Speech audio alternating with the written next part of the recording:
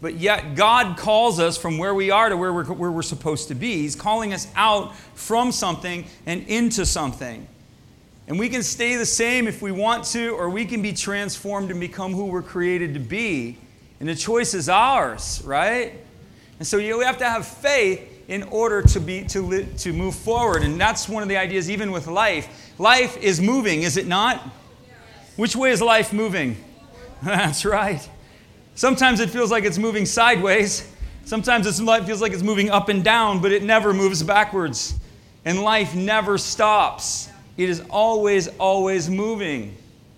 Philippians 3:12 says this. Paul's writing to this church at Philippi, these Christians, and he's saying, listen, I'm not saying I've got it all figured out or that I've already reached perfection. He's trying to call them into something. He's calling them into their identity in Christ. He's calling them in and calling them out of their old ways and into a life that follows Jesus. And he's saying, listen, I'm talking to you not as somebody who's got this figured out, but I'm talking to you from somebody who's on the move. He says, one thing I do, I press on to possess the perfection for which Christ Jesus first possessed for me. In other words, Jesus has bought for us and renewed for us a destiny and a purpose. And he says, no, dear brothers and sisters, I've not achieved it, but I focus on one thing. Everybody say this. I forget the past, and I look forward to what is ahead. And this is a big one. Say, I press. And that's what it looks like. You've got to press. I press on to reach the end of the race and to achieve the heavenly prize for which Christ Jesus is calling. Every person is moving to move forward. We have to move forward. This is something that's unique to human beings. Animals don't possess this. Human beings have the ability. She's happy. Yeah. Human beings have the ability to remember the past. That's called memory. We have the ability to imagine the future. That's called dreaming. And we have the opportunity to discover our purpose. That's called destiny. You have an opportunity to discover your purpose. You're made on purpose with a purpose. Do you believe that? Yes. Let's just say it together. I am made on purpose with a purpose. I'm not an accident. My Bible says that I am fearfully and wonderfully made. That word fearfully means reverently. Reverently. In other words, God paid attention when He was making you. You were created on purpose with a purpose. The Bible says He set the boundaries and the times in which men and women were to live. God chose you to live in this time frame. He chose you. There's a purpose and a mission for your life. Say this with me. My history is not my destiny. Well, aren't you glad with that one, man? Next slide. My history is not my destiny. So we're talking about David. We'll talk David, in order to move forward, okay, it's a story that you should be familiar with, even if you've never really read it. You've certainly heard of it. David and Goliath. Anybody not heard of that story? Okay, so we're going to talk about that this morning. David moved forward into something, and he moved forward into what God had put over his life. But in order for him to move forward, he had to face a lot of obstacles, and in this case, a giant. So here's the story. The story with David begins in 1 Samuel chapter 16. And here's what's going on in this time period of time in history. God is trying to work among this nation of Israel, and He's trying to work among them. And they had asked for a king, and God gave them a king in the manner in which they wanted. He was a good-looking, tall, handsome, rugged individual, but Saul was very narcissistic. He thought the world existed for himself. And so everything Saul did was for him. And in doing so, he forgot the Lord, and he went away from the Lord. And so God says, I'm going to choose for myself a king who is after my own heart. I want someone who wants me. There's a key to destiny right there. God will give you He will elevate you. He will give you things if you want Him. And when you realize it's not about you. And so in this story, God sends the prophet. The book is named 1 and 2 Samuel, is named after a prophet named Samuel. And Samuel actually came about because Samuel's mother asked for a son. So there it is. She said, Lord, if you will give me a son, I will give him back to you. And so the Lord gave, Hannah was her name, gave her a son who she named Samuel, which means asked of God. So Samuel's name actually means asked of God. And he was the first prophet in the Old Testament. Before the prophets, there was something called judges, which that's another story. But Samuel was the first prophet. He was the first seer, the first one who would see on behalf of the Lord and speak for for the people.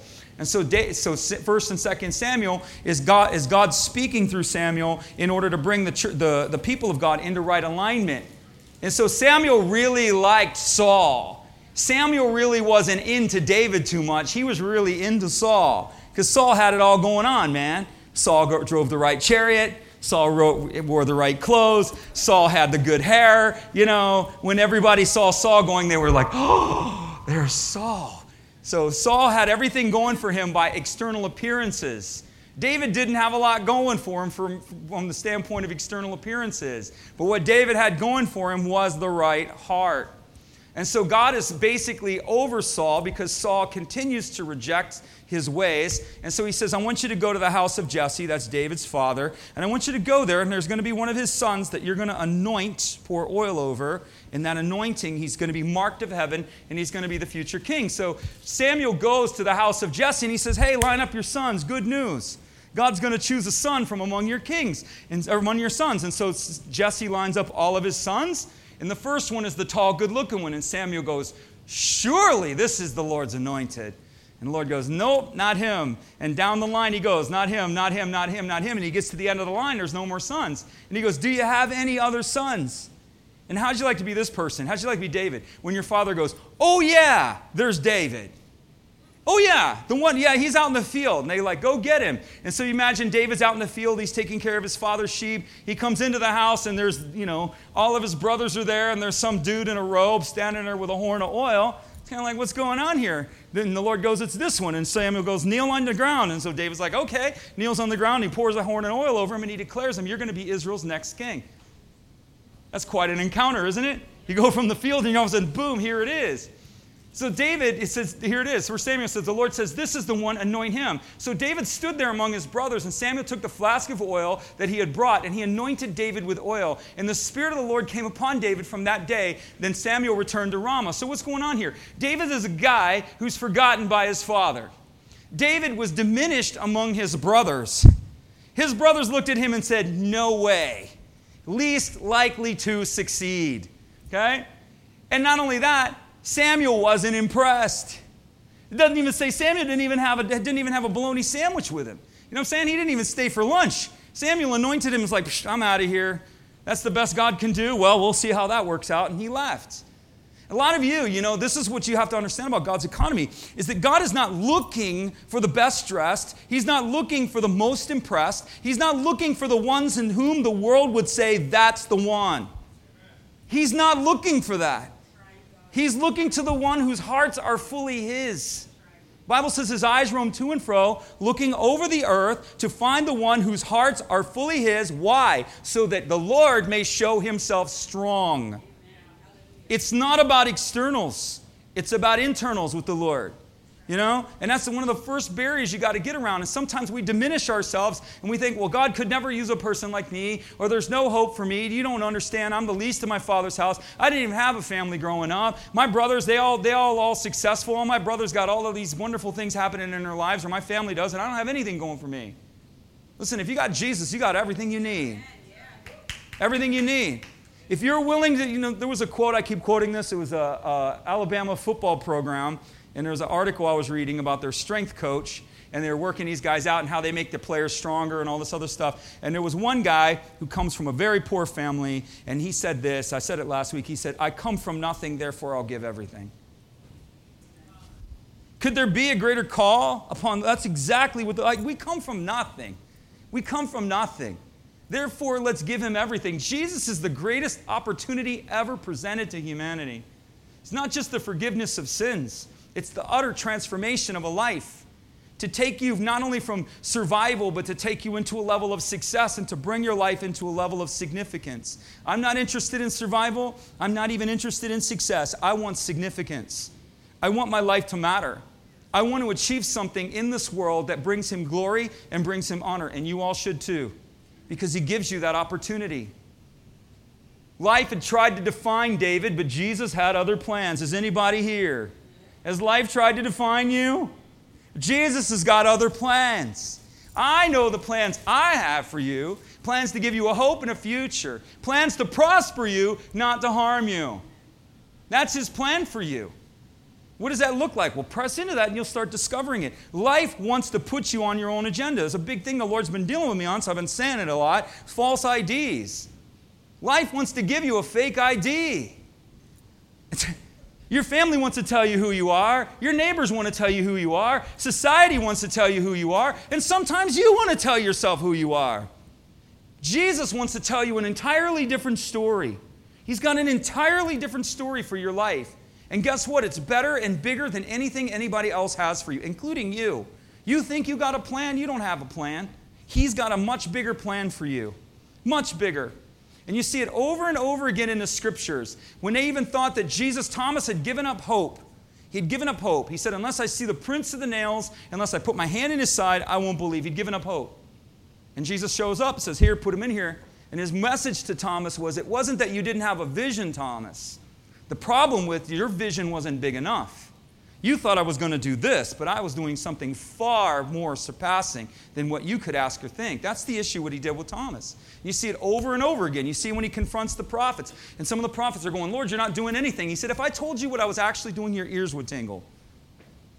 If I told you exactly where all this is leading and where I actually want to go, your ears would tingle. Your ears would burn. Because you'd be so freaked out at what it is that I actually want to do. You say, well, why doesn't God reveal that plan? Do you know why? Because he's looking for faithfulness in the first things. If you will not be faithful in the first things, you will not be given more.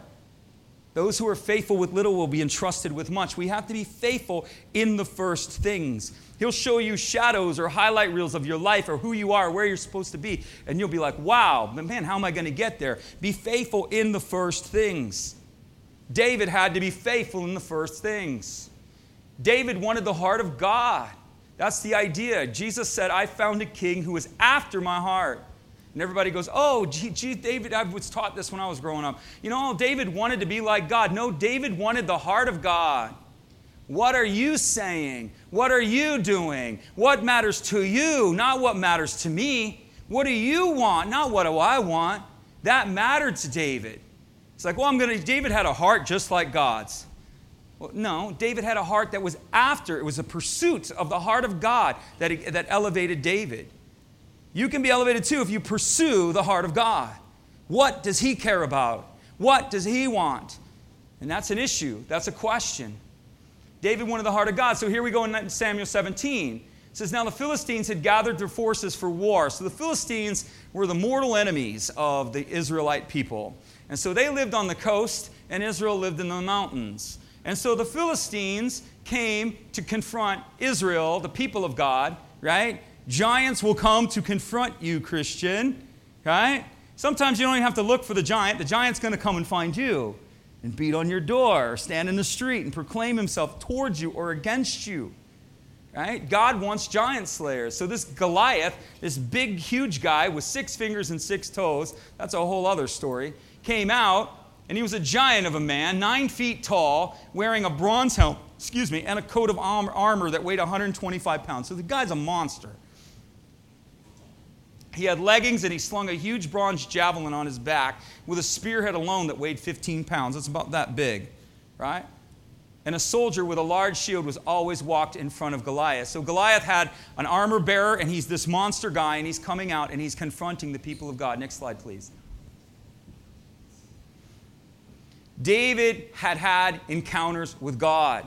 David was able to confront the giant because he had encounters with God. So you got this monster giant coming out there going, you Israelites, you guys are a bunch of wimps. You don't have anything. Come down here and fight me if you think you're so strong. And nobody would go. Nobody went. They were all shaking and afraid.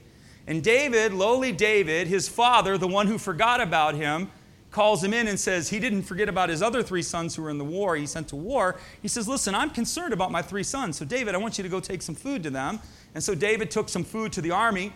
And when he went there, he found a giant mocking the people of God. Well, David didn't just look at this and say, this giant is mocking the people. This giant is mocking the destiny of God's people. And this giant is actually, and in turn, mocking the destiny. He's mocking God himself. And so David was saying, well, I'll go out and fight him. And people oftentimes wonder, well, what made David so courageous? Because David had encounters with the Lord before. David's out taking care of his father's sheep, right?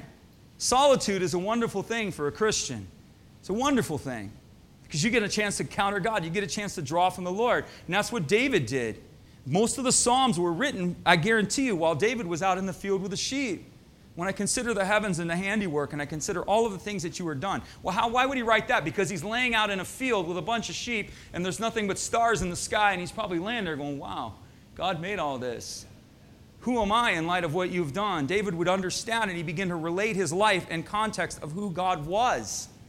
He had had encounters. Say this with me. Encounter. Come on. Encounter changes everything. What is an encounter?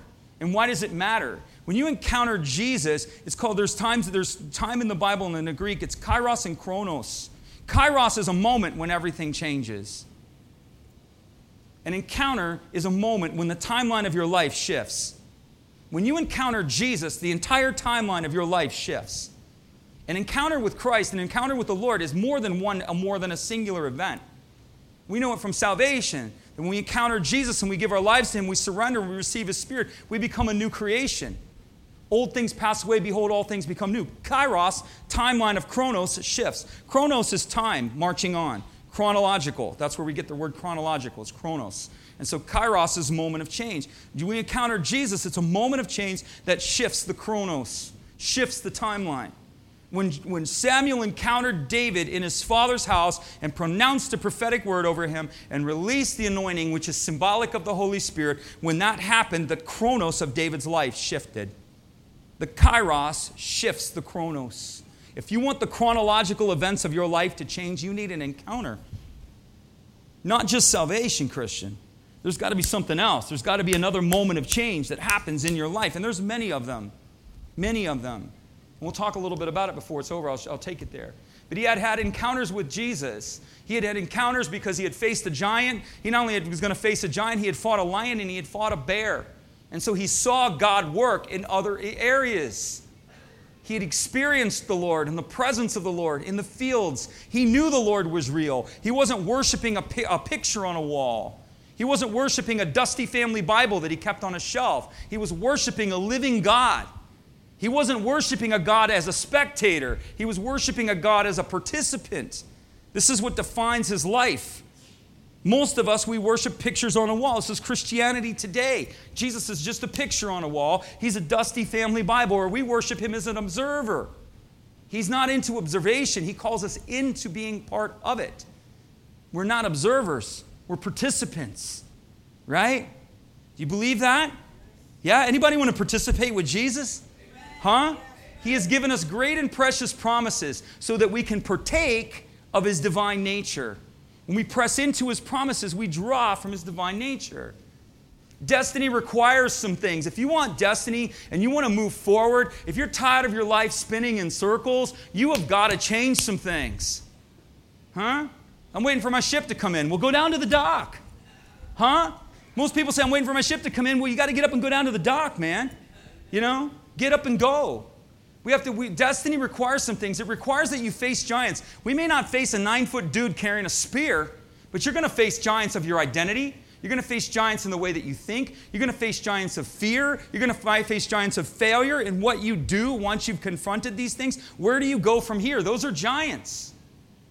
We're going to have to face giants. And in David's life, one of the biggest giants, we'll go through a few of these, one of the biggest giants was delay. We think in the Bible that when Jesus says something, it instantly happens. Like even with Paul, right? We thought, oh, Paul, he met Jesus on the Damascus Road, and he immediately began to proclaim the gospel. And that's not what the Bible says. He went 3 years into the desert before he actually started to teach the word. So there was a period in between when God encountered him. He said, I went 3 years into Damascus, and I went over there until I learned and I understood the things that had just happened to me.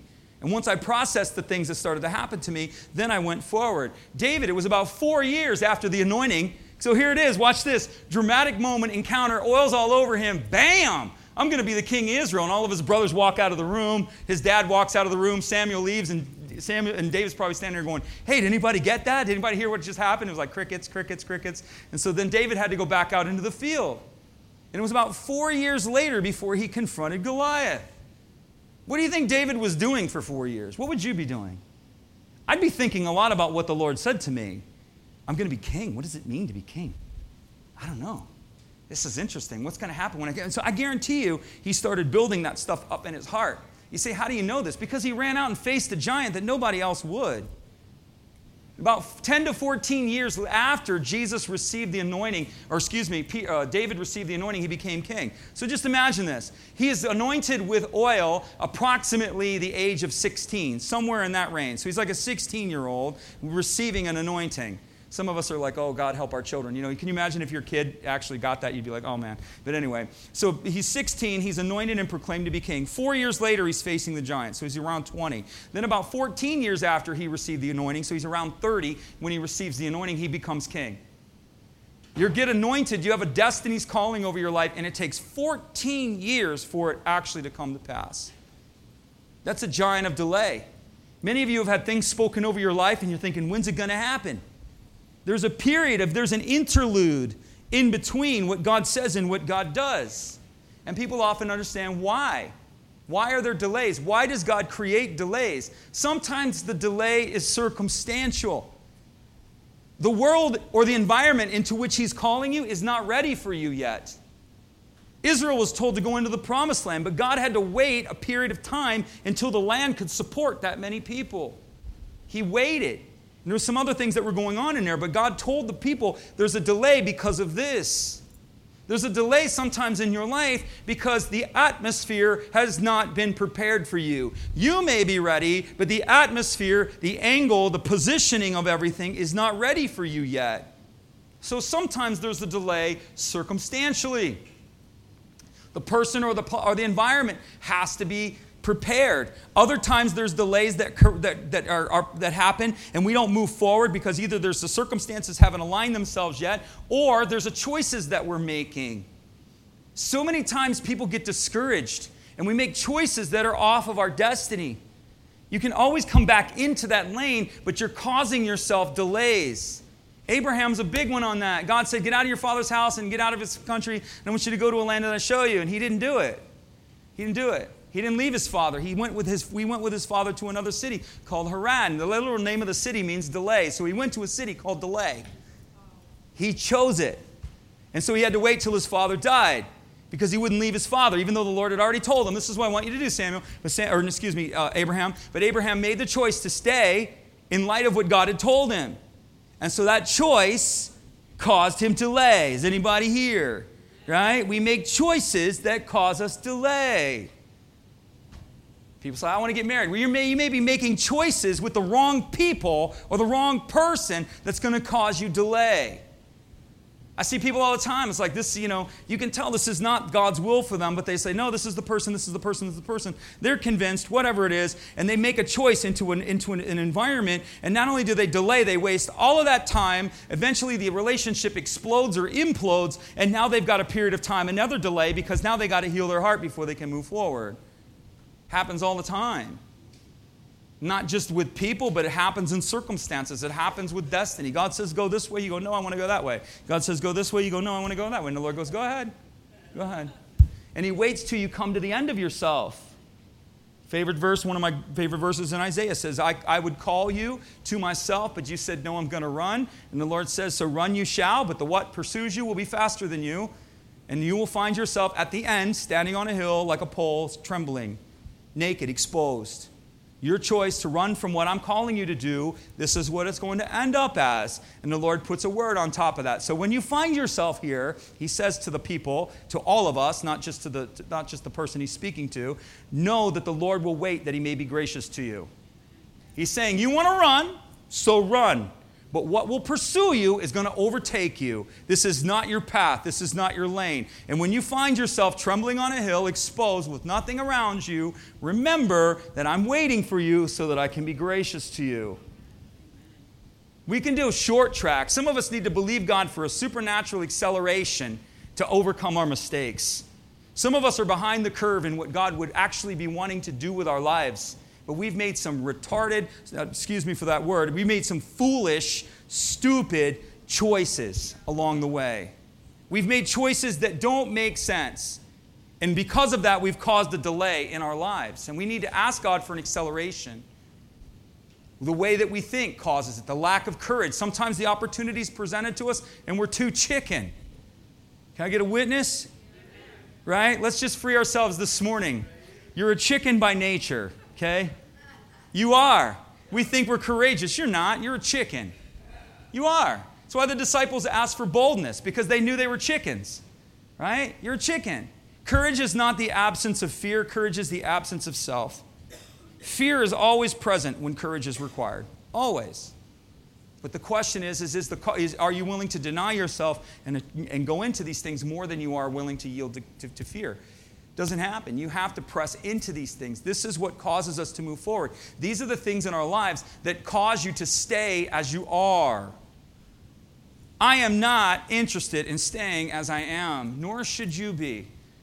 You know what the good news is? You don't have to stay as you are. That's good news, man. You say, what's going pretty good? Well, it can be better. It can be better. Next slide, please. Say, it's going really bad. Well, guess what? It can be better. Second thing he had to face is disapproval. Here's another one, the fear of people. Everybody say this with me, the fear of people.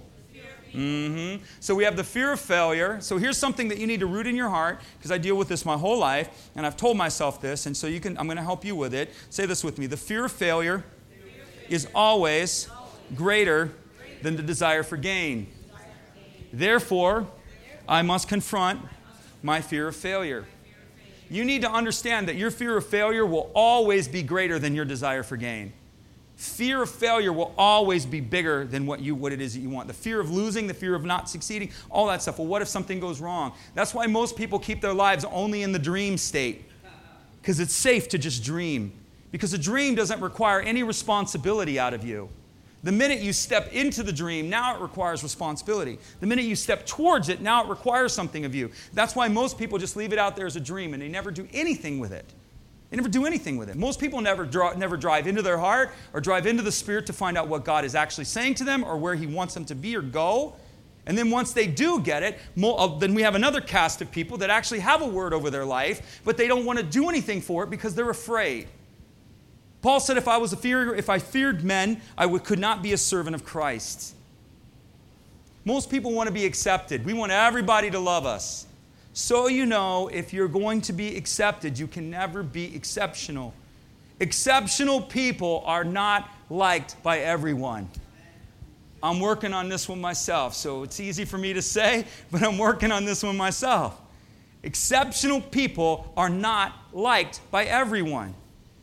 You know, you want everybody to like you. It's normal. I'm sure Jesus wanted everybody to like Him. But He knew, because He's put on this planet, He's God in the flesh, to be exceptional. And people didn't like Him. People were offended by Him. He didn't even make apologies for people that were offended by Him. Read your Bible. It's 2 different instances in the Gospels where the disciples were like, hey, Jesus, I know you're focused on heavenly things, but we just want to let you know that they were offended at what you said. Jesus is like, cool, moved right on. Then there's another one that said they were offended, and Jesus said, if they're offended by that, then they're really going to be offended by what I do next. 2 instances in the Scripture that it clearly tells us that Jesus was offensive to people. The Bible actually calls Him a rock of offense. Did you know that? He's a stone of stumbling and a rock of offense. No, He's fairy Jesus. He's just loving everyone, sprinkling fairy dust on Him, and He's all about love. No, Jesus confronts your pride. He confronts your sin. He confronts who you think you are and challenges you to become who you were created to be. And He says, deal with it. Deal with it. What do you want to do with it? You want to stay there? Then stay there. But if you don't, I'm going to the mountain. It's up to you. This is who He is. Who falls upon the rock will be broken, but whom the rock falls upon will be crushed. It's inevitable. You have to deal with the rock. And the rock is Jesus. So Lord, deal with me. Deal with me. Deal with me. We get trapped in our own paradigms, man. We fight against the very thing that God is doing in our life. And like He said to Paul, it's not easy to kick against the goads. I'm wanting something from your life, Paul. And Paul's like going, he's kicking against the thorn bush. He said, go with the process, Paul. Go with the process. Yeah. Are you here? We need to go with the process, man. God is calling for a church to rise. He is calling for a church and a people to rise. He's calling for it. We need to give Him what He paid for. He didn't pay for average. He He didn't pay for average. He didn't pay for common. He paid for exceptional. And he calls his people there. He will cause you to ride upon the high places. Is that a promise or a poem? It's a promise. We need to stop looking at the things of God as poems, and we need to start taking them as promises. And we need to press into them and believe that God not only has this for me, He has it for my life, and He has it for all who would. He had disapproval. Who do you think you are? You ever heard that? Huh? I'm going to start a counseling ministry that helps underprivileged children. Who do you think you are? Oh, that's nice to hear. You just go and do that. You just go and help yourself out there, and someday in the sweet by and by. But you know it's going to be hard. Oh, where are you going to get the money for that? Do you really feel that you're qualified to do that? Do you know how many voices are going to bombard you? Do you have any idea? Step into destiny and look at how many voices start to bombard you. They're going to bombard you. Goliath bombarded them. Boom, boom, boom. David shows up at the camp. He not only has Goliath bombarding him, he's got his brothers bombarding him. His own household. David, what are you doing here? We know why you're here. You've just come out to watch the battle. Go home. You're too immature. Go home. David said, what have I to do with you? Is there not a cause? Is there not a purpose that's greater than all of us here? That's what I'm here for. I'm here for the purpose that's greater than my life. What are you here for? We should ask ourselves that. What am I here for? Is there not a cause?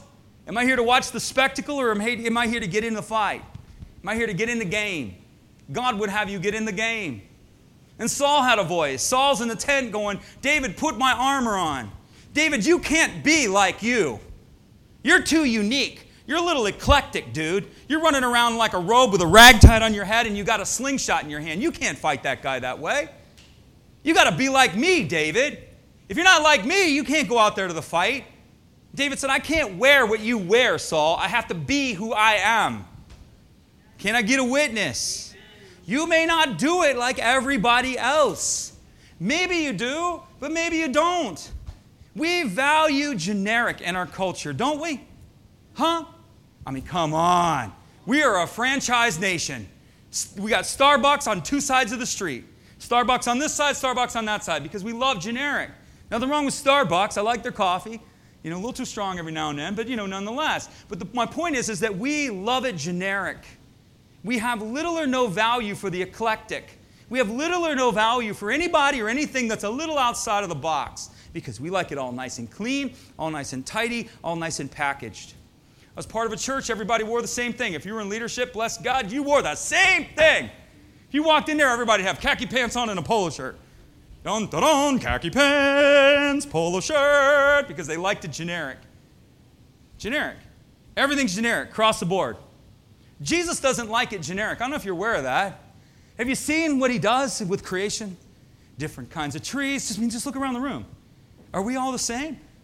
Different sizes, different hair, different skin tones, a whole spectrum of people. You, say this with me, I have permission to be who the Lord has created me to be. The voice of suppression to not allow you to be who you are. You have permission. And in becoming who you are going to make mistakes. You're going to make mistakes. So give yourself permission to make mistakes. I got to move fast. I'm getting too into this. Then you had disapproval. Then you had discouragement. The circumstances weren't favorable. Okay? Ecclesiastes says, if you wait for the perfect condition, you will never harvest. You need to put that one on your mirror. If you wait for the perfect condition, you will never harvest. We're waiting for the perfect condition. You got to go with what you got, people. You got to go with what you got. We want everything perfect, everything nice and tidy. Read your Bible. Everything God did was not in a perfect condition. Wasn't perfect. How'd you like to be Gideon going out into a fight with 350 people against about 10,000? Would you like to be that guy? Would those conditions be perfect for you? And better yet, you don't even have swords. You got a lamp and you got a stick. And so they were to break the lamp and go, the sword of the Lord and Gideon. And that was how they were to fight. And the Lord said, when you break the lamp and you shout, I'm going to fight the fight for you. You know what happens if you break the lamp and you shout and they all come rushing at you and they got swords? I mean, that's not really a perfect condition. Moses was pushed between a rock and a hard place. Not a perfect condition. God said, stretch out your stick. Not a perfect condition. If you wait for the perfect conditions, you will seldom harvest. Another favorite verse of mine in the Bible says, Isaac sowed in the time of famine. He did what? He sowed seed in the time of famine, and he reaped 100-fold. He gave when he didn't have anything to give. He gave from the little that he had. Was that perfect condition? I don't think so. I don't think so. If you wait for the perfect, this is what the world tells you. The kingdom does not speak that language. Well, it's got to be perfect. Everything's got to be perfect. Got to pick the perfect day to get married. Got to pick the perfect husband. Got to pick the perfect wife. Got to pick the perfect situation, the perfect everything. Everything's got to be perfect. And if it's not perfect, don't do it. That's not your Bible. It just isn't. We go with what we have. Who are you looking at? What you feed grows, what you starve dies. Who are you looking at and who are you listening to? What voices are you hearing? What voices are you giving yourself to? If you feed upon that, that's what will grow in you. If you starve those things and feed upon the other, that's what will grow in you. Say it with me. What I feed grows. Come on, you guys need even a little more enthusiasm than that. What I feed grows, and what I starve will die. Yes, it's true. Next slide, please. How do you move forward? Number one, you need an encounter. So here we have our issues, and now where do we go with this? Okay, we have to have an encounter. Nothing, say it with me, nothing changes without encounter. Nothing. It's just wishful thinking. You need an encounter. You need salvation. You need to become born again. If you want your life to change, we don't intellectually think about Jesus. We give our lives to Him. Born again, born of His Spirit. To the Christian, he needs revelation. You need something to be revealed to you. What's right, what's wrong, which way to go, whatever it is, you need revelation. That's an encounter.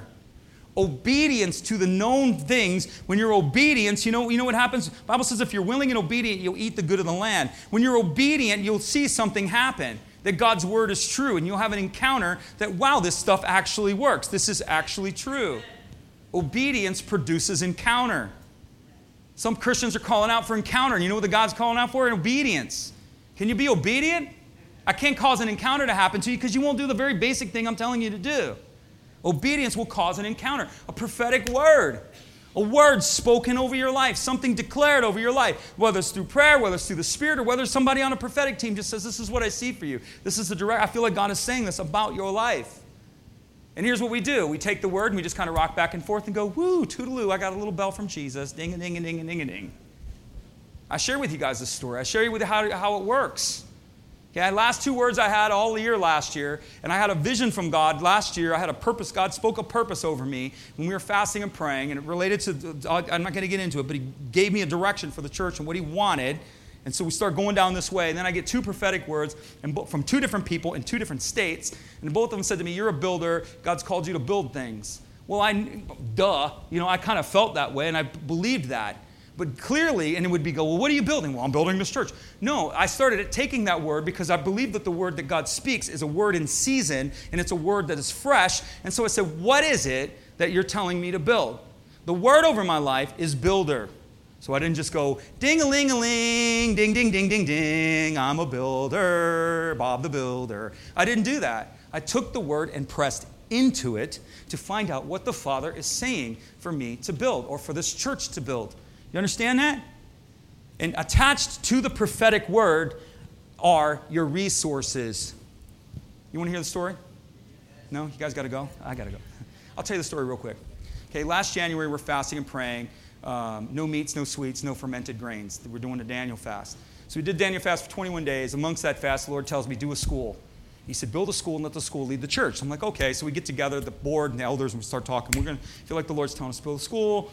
So the only thing I can see us doing realistically at this point is to do a charter school. So we're all like, yeah, let's do a charter school. So we start looking into doing a charter school. And we realize it's going to take us about 3 years to do a charter school, about 18 months to write the charter, get the charter approved, and then probably another year to get the school actually up and running. But we're like, okay, the Lord's told us to build a school, so we're going to build a school. So we start building the school. About 3 or 4 months later, I'm at a conference. I run into a friend of mine who started a school in 6 months. He didn't start a charter school. He started a Title I school, has it up and running. He started with 20 students. Second year, he had 75. Third year, he had them lined up up around the block waiting to get into the school. So he comes, I'm telling you this really fast. So I go there, because here I am going to charter school. Okay, Lord, you're staying at charter school. Where are we going to get the money? How's this going to work? What's going to happen here? Where are the resources going to come from? But the conditions weren't perfect, but I pressed into the Word and saying, we're just going to go down this lane, and God's going to open the door. Meet with somebody 4 months later, shows me an entirely different concept than the one that I was thinking of. You see how this works? I'm thinking this, and he reveals to me this. Why? Why did he show me this? Because I was pressing into this. You understand? Because I started moving with what he was telling me, he showed me something different. And when he showed me something different, because I didn't know any better, attached to that are all the resources that you need. And that's a long story. And I could tell you what all of this means in the future. But the point is when word is spoken over your life, you cannot take it for granted. You cannot. People go, does God have a word? All the time. Prophetic word's a dime a dozen. You want a prophetic word, we'll give you one. Easy. God's always speaking. He's always got something to say to you. And it's always good. The question isn't whether the Lord's going to say something to you. The question is, what are you going to do with it once he says it? That's the question. Are you guys here? Yes. So we have to encounter it. We have to prophetic word. We have to see, hear, and remember. I'm not getting into that. But then we have to engage. So we need an encounter, and then we need to engage. In the period in between the word and the period in between the destiny, you have to do something. Understand that? So God says you're a builder. God says, let the school build the church, lead the church. And I could have went, wow, what a word. Lord says, I'm a builder. And he says, the school is going to build the church. Do-dee-do, rocking back and forth, watching it all float by me. No, you engage it. You step into what it is that he's saying. In between the word and in between the place that he's calling you, you prepare yourself. Christian, I'm called to preach the gospel to the nations. Really? I heard that 3 years ago. Did you go to Bible school yet? Nope, but I'm called to preach the gospel to the nation. Well, what do you think? Jesus is just going to miraculously give you all this knowledge if you don't prepare yourself? David prepared himself for the giant by facing a lion and a bear. He didn't just show up into that situation blind. You understand that? What has he called you to do? Are you preparing yourself in the direction that he's called you to? Learn, grow, do, see and believe and act like you are. Study leadership, also study this guy with success. And one of the things he says, it's a bit of a mantra, but there is some truth to it, is he says if you want to be a success, you must see yourself as a success. You must believe, think, and act and talk as if you're a success.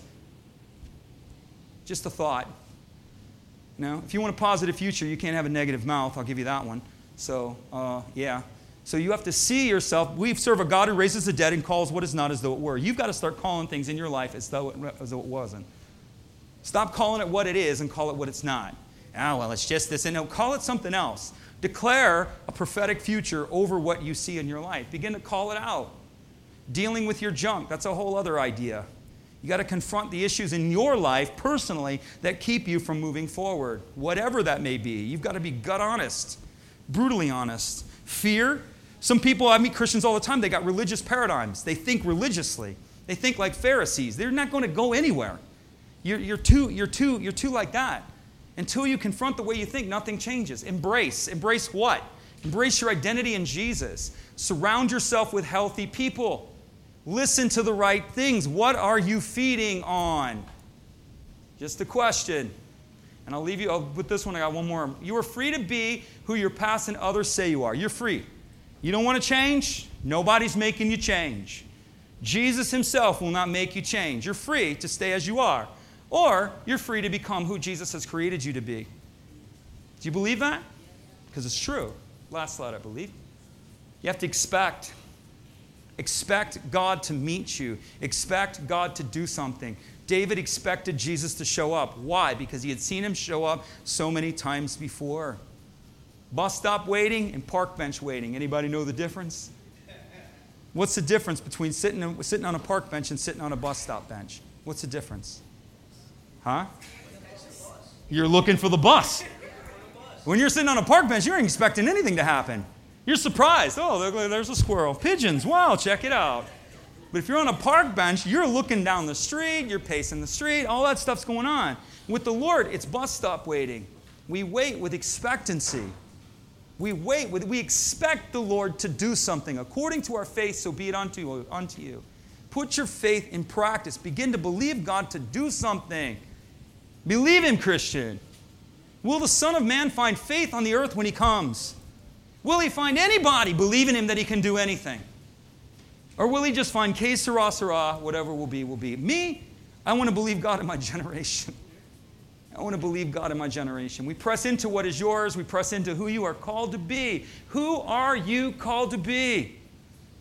Let's start with son and daughter. If you don't know anything beyond that, you're a son and daughter of the living God. Those who receive Christ have been given the power to become the sons and or the children of God. So let's start with that. So what does it mean for you to be the son of the son, God to be your father and you to be his son? What does that mean? What does it mean for God to be your father and you to be his daughter? What does that mean? Let's start with that. Start pressing into that. And what does it mean? What does he want? Ask the questions. Wrestle with it. Here again is I'm going to confront our Western mentality. We want the answers like that. We want to just flip to the back of the book and there's the answer. Jesus doesn't work like that. You know what he makes you do? He makes you wrestle. He makes you wrestle. The hidden things are the Lord's. It is the glory of God to conceal the matter. It is the glory of kings, that's us, and queens, to search the matter out. It's not easy. Anybody can find dirt in a gold mine, Christian. Find the gold. That's the trick. Huh? Find what it is he's saying. Press into the understanding. Combination of gifts, talents, and abilities. This is how we become. We connect our life to something bigger than ourselves. Don't have time for that either. We yield our life towards the purpose and we do not quit. Yield your life towards the purposes of God and do not quit. You say you mentioned failure. There's no such thing as failure, Christian. This is how you deal with failure because you can't fail. We fail forward. That's what the Christian does. Failure is nothing more than a lesson for the next opportunity. That's all failure is to the believer. Be not weary in your well-doing, for in due season you might reap. That's not what it says. You will reap. It will come to you. You will have what your Father says you can have. You will become who your Father says you will become if you don't quit, if we faint not. It's the only way we fail, is if we quit. Do you believe that? Yes. Is there any quitters in the room? No. Forward. Faith to move forward. So we'll just close it real quick right here. I'm a little over. God forgive me. If you're here this morning and you've never given your life to Jesus, the way your timeline and your life changes is by giving your life to Jesus. It's not by knowing about him. It's not by thinking about him and thinking positive thoughts. Those things may have some benefit. But the only thing that can transform you is by surrendering your life totally to Jesus. And so if you're here this morning and you've never done that, we're going to pray together as a group. We want to invite you to do that. Just open the door of your heart. You don't have to understand it. Just give yourself to it, and Jesus will meet you right where you are. The Spirit of God will do all the heavy lifting. And let's just pray it out. Just say, Dear Jesus, I believe that you are the Savior, and I need a Savior. I may not understand it, but I choose to believe it. And I open the door of my heart to you, Jesus. And I ask you to come inside. I ask you to forgive me. I ask you to heal me. I ask you to restore me. And I ask you to repurpose my life. All that I am, I give to you. And all that you are, I receive as mine. From this day forward, I choose to follow you. In Jesus' name, amen. You say, that's it? No, that's the start of it. So we have a prayer team, and if anybody here's with a prayer team, they're going to be over there. It's just a quick in between the services here. If you need prayer for anything, we'll have some people there to pray for you. But I want to bless you one more time, all right? And we have photographs, pictures, right after service, right over here. So if you're here for the family pictures, let's do it. And so there's a sign-up sheet, and we will get you in there. But let me bless you. May the Lord bless you. May the Lord keep you. May the Lord cause his face to shine down upon you. And may the Lord be gracious to you and give you peace. And forever may you live in his favor. In Jesus' name. And everybody said, amen. All right. God loves you. We love you.